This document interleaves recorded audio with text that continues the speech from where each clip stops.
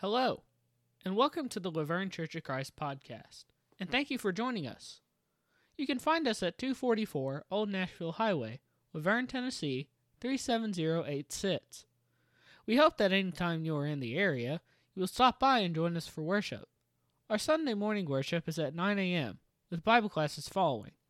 Our Sunday evening worship is at 6 p.m., and we also have a Bible study on Wednesday at 7 p.m. Good morning. Our scripture reading will be from Matthew 4, verses 12 through 17, which in your pew Bible is page 851. Now when Jesus heard that John has been put into prison, he departed to Galilee. And leaving Nazareth, he came and dwelt in Capernaum, which is by the sea in the regions of Zebulun and Naphtali, that it might be fulfilled, which is spoken by Isaiah the prophet, saying, the land of Zebulun and the land of Naphtali, by the way of the sea beyond the Jordan, Galilee of the Gentiles, the people who sat in darkness have seen a great light, and upon those who sat in the region and the shadow of death, light has dawned. From that time, Jesus began to pray and say, repent, for the kingdom of heaven is at hand.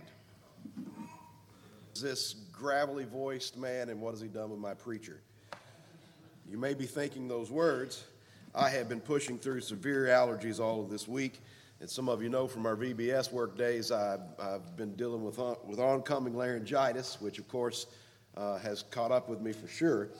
I do have my medicine here to help me make it through the sermon today, but I'm using this sermon to decide whether or not I will be seeking one of you brothers to substitute for me tonight and teaching the adult class, but we will see. So all that aside, I hope my voice lasts through this sermon because, man, is this ever a thought that I hope that we can all let sink in and take with us today as we continue our study of the subject of repentance, which is one of the most important and fundamental subjects in the whole Bible. There's no such thing as being a Christian if you have not made the decision to turn from your sinful ways to make that change that our Lord commands us in the Scriptures to make. And that does not mean that we somehow overcome every aspect of human weakness and become perfect this side of eternity. That's not possible. But it means that we do make a change in our hearts of our loyalty, so that based upon our belief and our trust in the Lord, we make the decision to give our lives over to Him as His servants, to be loyal to Him. And we strive to live lives that bear fruit in keeping with that change. In the book of Proverbs, chapter 14, verse 12, the Bible says there is a way that seems right to a man, but its end is the way of death. The Common English Bible renders the same passage this way. There is a path that may seem straight to someone, but in the end, it is a path to death. We're going to see the lesson, we'll talk about parable here in a minute, but the lesson that we're going to look at today is something that I think relates to the teaching of this passage in an important way. Jeremiah says in Jeremiah chapter 10, verse 23, I know, Lord, that our lives are not our own, that we're not able to direct our paths. And so the question I want us to ask as we think about these passages, seeing that the human heart is deceitful above all things and desperately wicked, Jeremiah also tells us that. Learning from these passages that it is very possible for a human being to think that he or she is on the right track in life, on the right path that is going to lead to blessing and success, and yet it costs them their lives in this life, or even costs them their eternal lives, in the sense of costing their souls. That's Proverbs 14, verse 12. And Jeremiah telling us here that our lives are not our own, and that it's not within us. We are actually not capable of directing our paths in a way that leads to salvation. And so the question I want to ask is, how can we know that we're on the right path? Because repentance is about turning from the path that leads to death and getting on the path that leads to life. Well, the answer to that question is that we need to have the eyes and ears of our hearts opened by God to see His footsteps and to hear His voice. In other words, we need inner transformation. We need to have a change. to be made on the inside of us, in our minds and in our hearts. And when the Bible talks about this change that we call repentance, it speaks of it in words that bring up in our minds very stark contrasts. For instance, we are dead in our trespasses and sins outside of Christ before we come to him in faith and in repentance and obedience to the gospel. But when we have been born again through the gospel of Jesus Christ, the Bible says, beloved, we are now God's children. We are alive from the dead, and we are to so arrange our minds that just like a child will lean upon every word of his mother and father and trust them implicitly, so we are to lean on every word of our Heavenly Father and trust him implicitly. Over the course of this week, of these next 4 days, as we have this year's Vacation Bible School, I want to encourage us all to be praying about it, because we have no idea what good might be done through this ministry, that we may be able to have a lifelong impact on some children in the community that may not otherwise be blessed to have regular teaching from God's Word. We may be able to reach an adult, a parent, just anyone who might be our guest this week with the gospel, and I would ask you to be praying about that. One of the things that those of you that are going to be teaching this week are going to be talking about are 4 parables of the Lord. And I don't have time to talk about each of those 4 parables today that you'll be discussing this week, but I do want to spend some time with the parable of the prodigal son. I'm not sure which night of the week we'll be talking about the prodigal son, but it'll be one of the nights this week. And it is one of my favorite parables, and it's a very important one when we think about the subject of repentance. And so I want to ask you, if you would, to open your Bibles to Luke 15, and I'll be reading from verses 11 through 32. Luke 15, verses 11 through 32. That's page 925 in your pew Bible. Jesus said, a certain man had 2 sons. And the father of them said, and the younger of them said to his father, Father, give me the portion of goods that falls to me. So he divided to them his livelihood. And not many days after, the younger son gathered all together, journeyed to a far country, and there wasted his possessions with prodigal living. But when he had spent all, there arose a severe famine in that land, and he began to be in want. Then he went and joined himself to a citizen of that country, and he sent him into his fields to feed swine. Now, that's about as low as you can go for a Jewish boy. And he would gladly have filled his stomach with the pods that the swine ate, and no one gave him anything. But when he came to himself, he said, How many of my father's hired servants have bread enough and to spare, and I perish with hunger? I will arise and go to my father, and will say to him, Father, I have sinned against heaven and before you, and I am no longer worthy to be called your son. Make me like one of your hired servants. And he arose and came to his father. But when he was still a great way off, his father saw him and had compassion, and ran and fell on his neck and kissed him. And the son said to him, Father, I have sinned against heaven and in your sight, and am no longer worthy to be called your son. But the father said to his servants, Bring out the best robe and put it on him, and put a ring on his hand and sandals on his feet, and bring the fatted calf here and kill it, and let us eat and be merry. For this my son was dead and is alive. He was lost and is found. And they began to be merry. Now his older son was in the field, and as he came and drew near to the house, he heard music and dancing. So he called one of the servants and asked what these things meant. And he said to him, Your brother has come, and because he has received him safe and sound, your father has killed the fatted calf. Pardon me. But he was angry and would not go in. Therefore, for his father came out and pleaded with him. So he answered and said to his father, Lo, these many years I have been serving you. I have never transgressed your commandment at any time, and yet you never gave me a young goat that I might make merry with my friends. But as soon as this son of yours came, who has devoured your livelihood with harlots, you killed the fatted calf for him. And he said to him, Son, you are always with me, and all that I have is yours. It was right that we should make merry and be glad, for your brother was dead and is alive again, and was lost and is found. Now I hope that we are all, to one degree or another, familiar with the parable of the prodigal son. It's so important.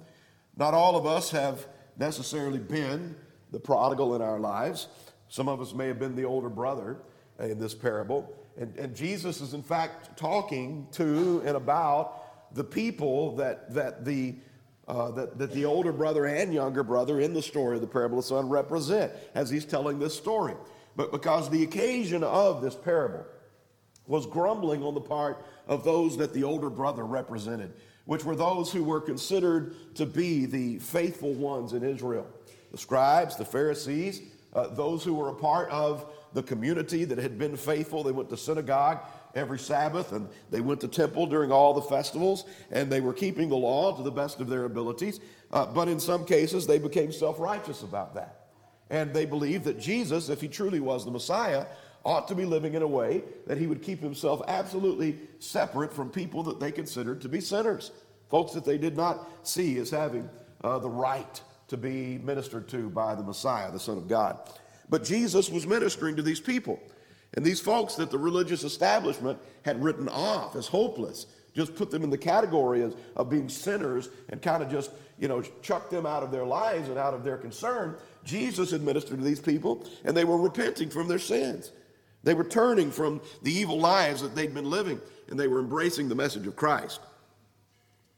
And as a result, Jesus was partying with them. They were having a great time because of the changes that had been made in their lives. But the religious establishment didn't like that at all.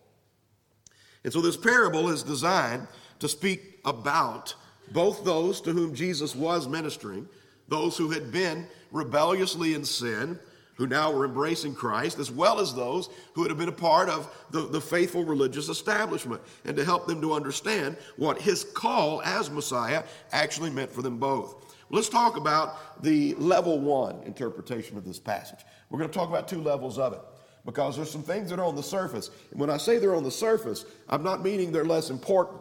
These are maybe even things that are more important for us to get our first time reading through, because they're so fundamental to us understanding what it means to turn from the world and from Satan's service to Christ.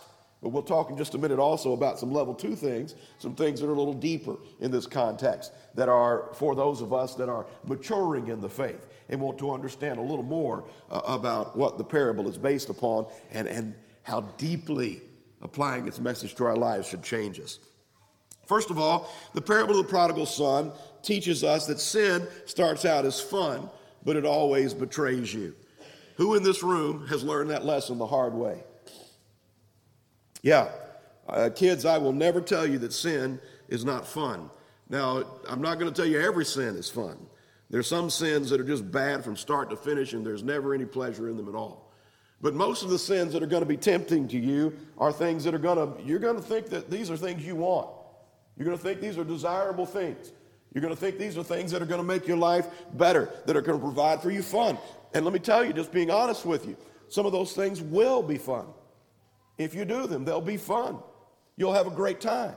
But what you don't understand is that God is not trying to rob you of joy in life. He's not trying to rob you of a good time. What he's trying to tell you is that these temptations are to embrace a wolf in sheep's clothing. What he's trying to tell you is that the outer package that deceives you into thinking that this is going to start good and end good is a lie. What he's trying to tell you is even if it is fun for a little while, in the end, it's going to hurt you, and it might even kill you.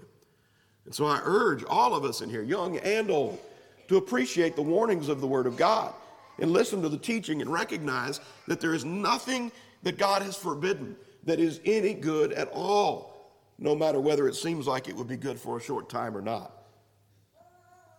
If God has directed us against it, he's done so in our best interests. Sin will grind you down until you have no dignity left at all. I have watched people with my own two eyes combing through filthy carpet looking for fragments of a crack rock because they've run out. Just devoid of dignity.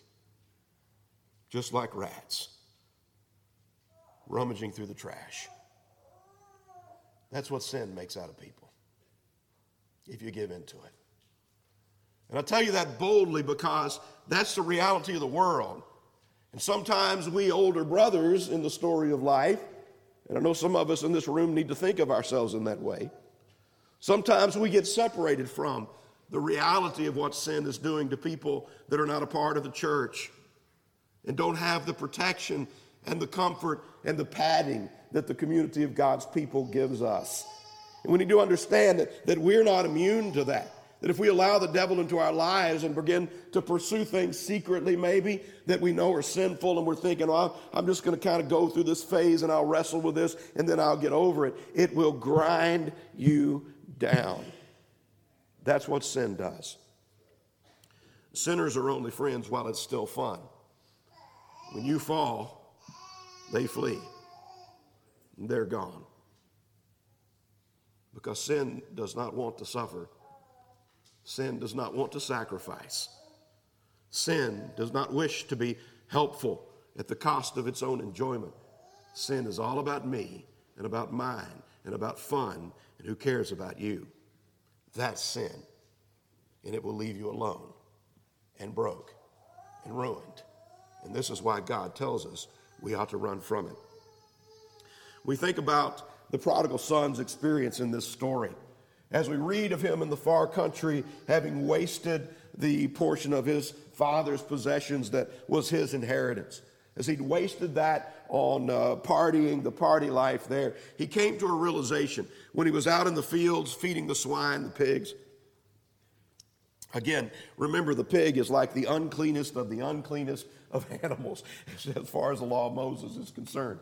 I'm sorry, y'all. I'm pushing through. Okay, so bear with me. Say a prayer for me, if you would, that I may get to the invitation here today. This is funny to me, but anyway, give me a second. All right.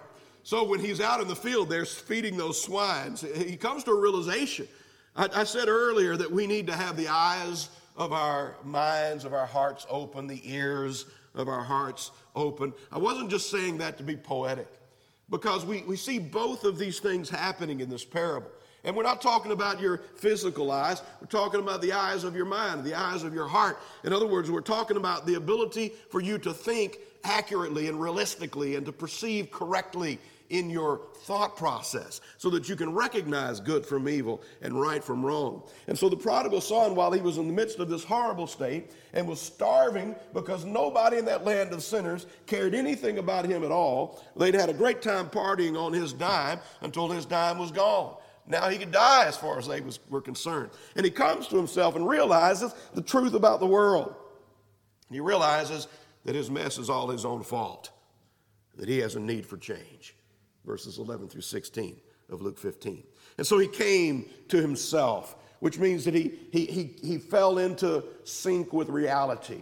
He came to perceive things realistically. And so the first thing he did is he humbled himself before his father.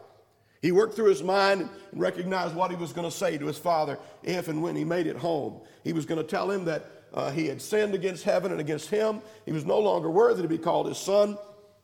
Make him one of his servants, one of his hired servants, and he would just go out and work in the field for a wage. And so the prodigal son humbled himself before his father. And we see when he comes to his father in the parable, that's exactly what he said. He didn't change his mind. He didn't mince words. He said, "This is my fault.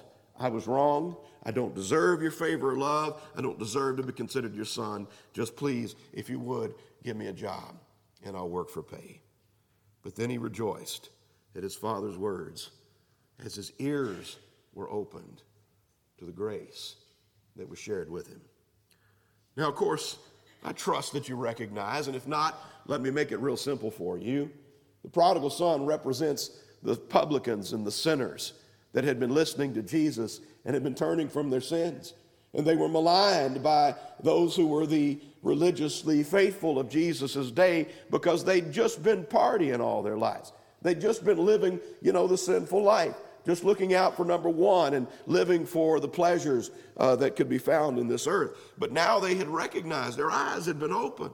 And they weren't making any excuses for the sinful lives they'd been living. They were coming to Jesus and saying, "This has all been my own fault." And they were embracing the gospel and turning to him. And so the Father represents God the Father, of course, whom Jesus was representing, who had received these former sinners, had cleansed them from their sins, had put the robe on their back, so to speak, the ring on their finger, so to speak, had killed the fatted calf, so to speak, and was celebrating at their return to faithfulness. And so we learn a lot about repentance from thinking about the prodigal son and his father. But what about the older brother?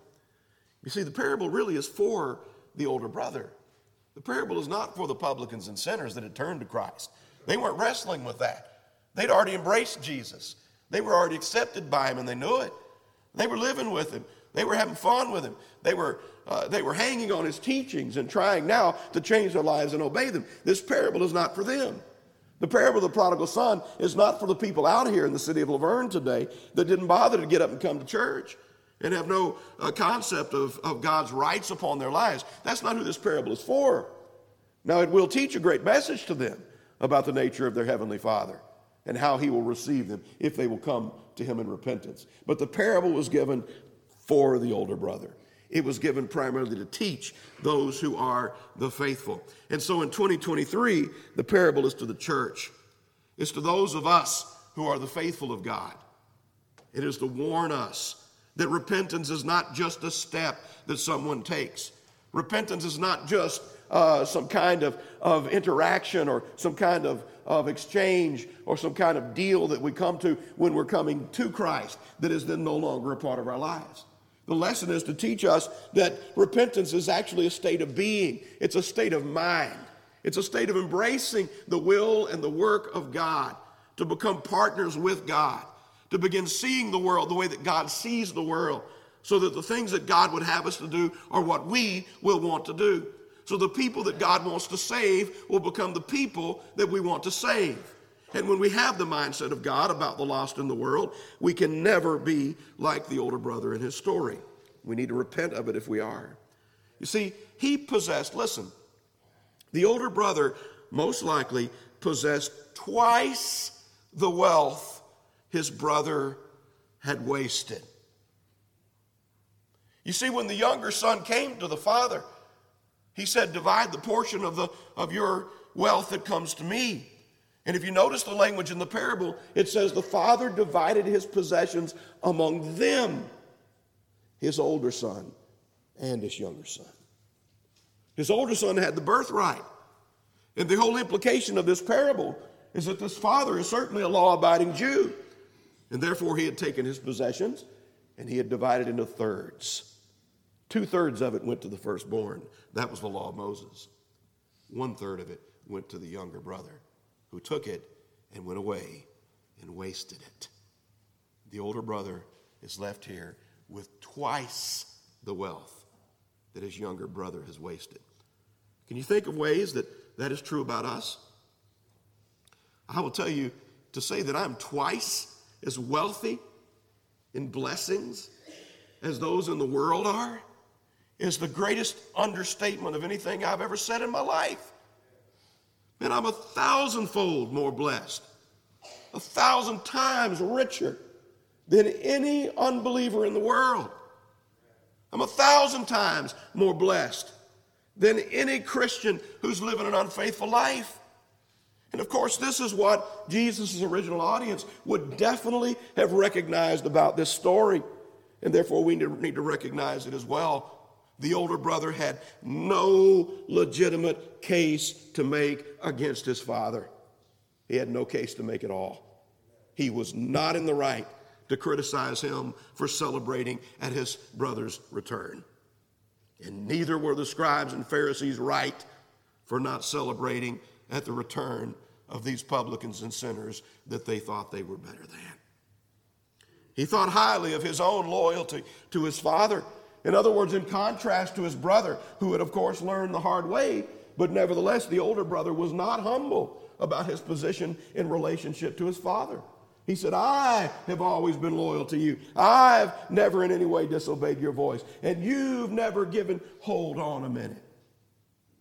Yes, the father was still alive.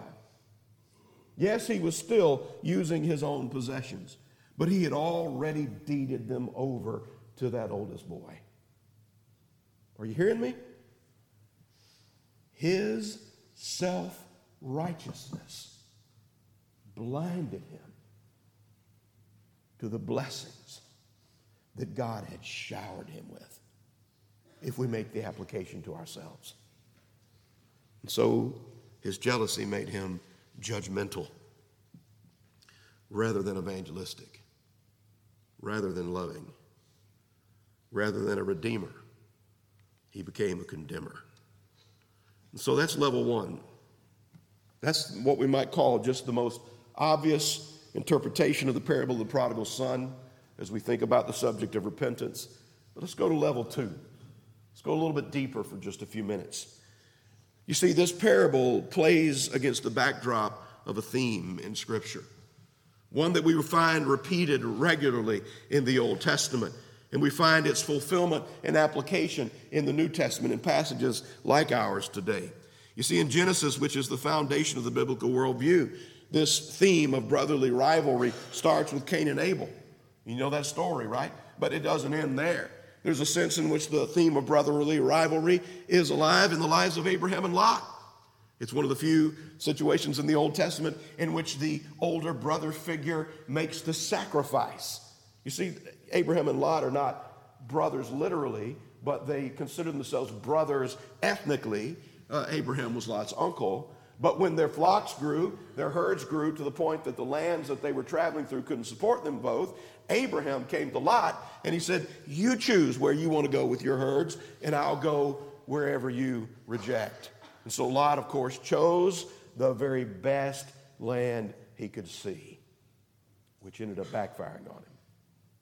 Abraham took the less green land, the less rich land. He made that sacrifice. And he's the father of the faithful, one of the reasons why he's one of our examples to imitate. But there is, of course, Jacob and Esau, the rivalry there. And, of course, Joseph and his brothers, the rivalry there. And Genesis abounds with these brotherly rivalry stories because, brothers and sisters, this is the story of the world. This is the essence of what sin does. Sin pits us against each other. That's always what it ultimately ends up doing. And that's what was happening in the midst of Israel during the ministry of Christ. Let's go back in our Bibles to Genesis chapter 4. Let's look at 1 through 12, and I hope you will notice some interesting parallels here. Genesis 4, verses 1 through 12. Let's read the story about the sad circumstances of Cain and Abel. Now Adam knew Eve his wife, and she conceived and bore Cain, and said, I have acquired a man from the Lord. Then she bore again, this time his brother Abel. Now Abel was a keeper of sheep, but Cain was a tiller of the ground. And in the process of time, it came to pass that Cain brought an offering of the fruit of the ground to the Lord. Abel also brought of the firstborn of his flock and of their fat. And the Lord respected Abel and his offering, but he did not respect Cain and his offering. And Cain was very angry, and his countenance fell, which means, you kids, it means he was slumping. He was sad. He was having self-pity about himself, right? Verse 6. So the Lord said to Cain, why are you angry? Why has your countenance fallen? If you do well, will you not be accepted? And if you do not do well, sin lies at the door, and its desire is for you, but you should rule over it. Now Cain talked with Abel. Now there's maybe a footnote in your Bible, because I believe it's a Septuagint that actually adds the phrase, let us go out into the field. And that's significant, because the Septuagint was the Bible Jesus and the apostles primarily used, the Greek translation of the Old Testament. All right, but continuing the passage. Now it came to pass when they were in the field that Cain rose up against his brother, against Abel his brother, and killed him. Then the Lord said to Cain, where is Abel your brother? He said, I do not know. Am I my brother's keeper? And he said, what have you done? The voice of your brother's blood cries out to me from the ground. So now you are cursed from the earth, which has opened its mouth to receive your brother's blood from your hand. When you till the ground, it shall no longer yield its strength to you. A fugitive and a vagabond you shall be on the earth. Now there are some real similarities to the parable of the prodigal son and the account here in Genesis chapter 4. First of all, whenever the prodigal son came home and had humbled himself before his father and expressed his repentance, the very next line we read in Luke 15 is that the older brother was out in the field. Now, why did Jesus need to give us that little detail? Possibly it's just an incidental detail that just helped him with the storytelling. Maybe it just was to represent that, in fact, the older brother had been faithfully active in service to the Lord. But considering that the passage in Luke 15 definitely taps into the brotherly rivalry situation, and that the situation of the field is so prevalent in Genesis chapter 4 in the story of Cain and Abel, that I think that we're called to be making some connections. And of course, the people to whom Jesus is primarily teaching this parable would be those who in Israel knew the Bible the best. They knew these stories the best. And when thinking about brotherly rivalry, they were very well aware of that theme in the Old Testament. And hearing that phrase that the brother was out in the field, I think many of them would have connected those dots. And the point that Jesus is making here is that these righteous Jews, and Jesus doesn't insult them in the parable. The father doesn't insult them in the parable. The father says in the parable to the older brother, when he comes to complain, he says, "My son." He's received by the father as a son. He says, "You're always with me," the father says to the older son. He commends him for his past loyalty. And he says, "All that I have is yours," which was literally true. He had already deeded it over to him.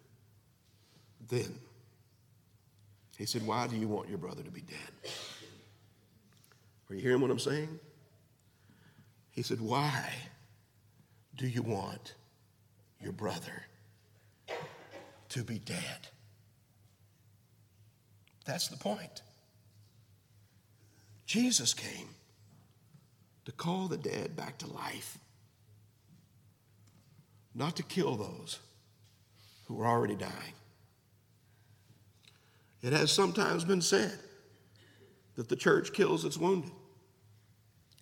And I'm grateful that I do not believe that that is very much the case here at Laverne at all.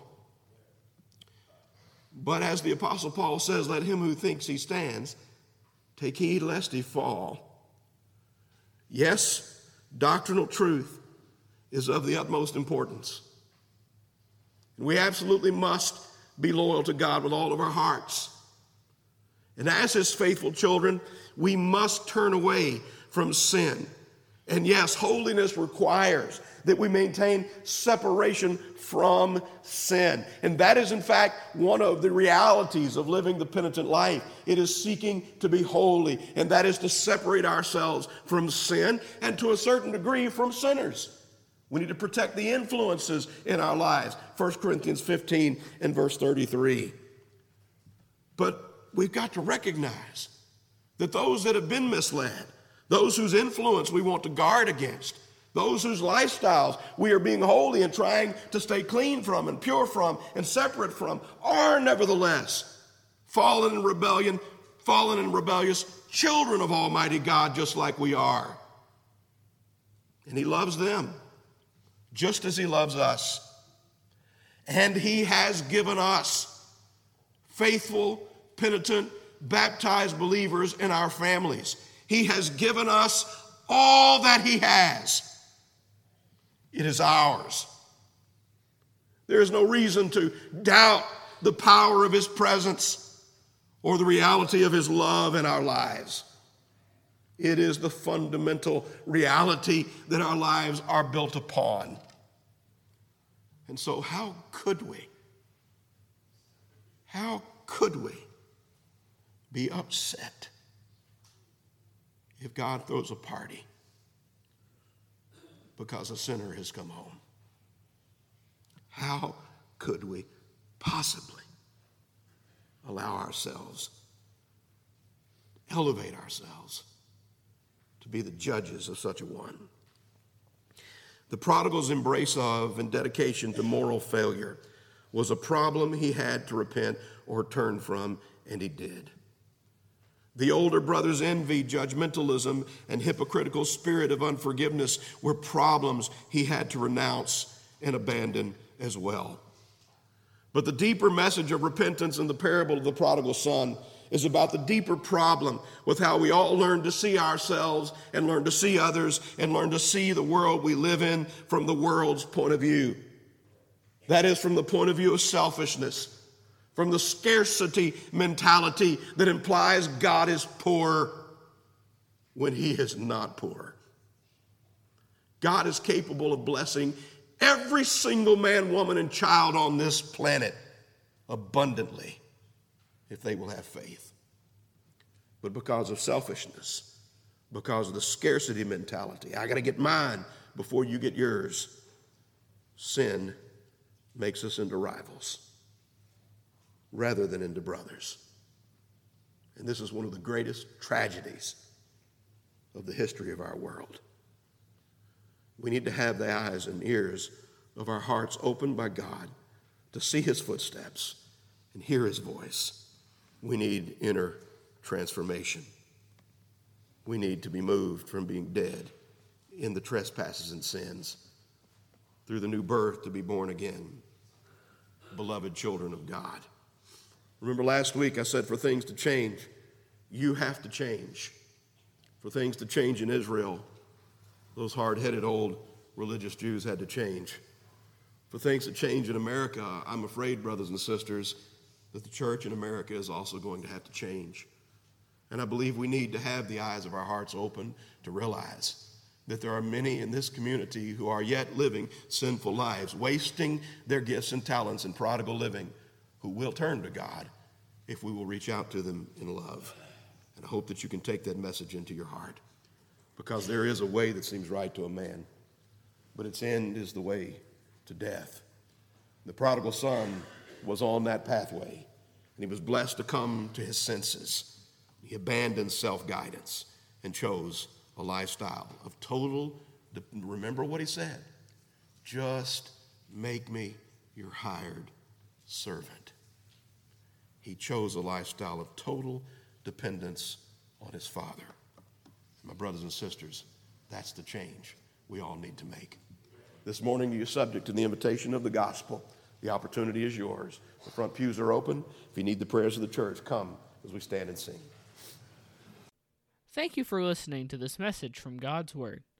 If you have any questions, please email them to us at office@lavergnecoc.org. Once again, we thank you for listening, and we hope you have a blessed day.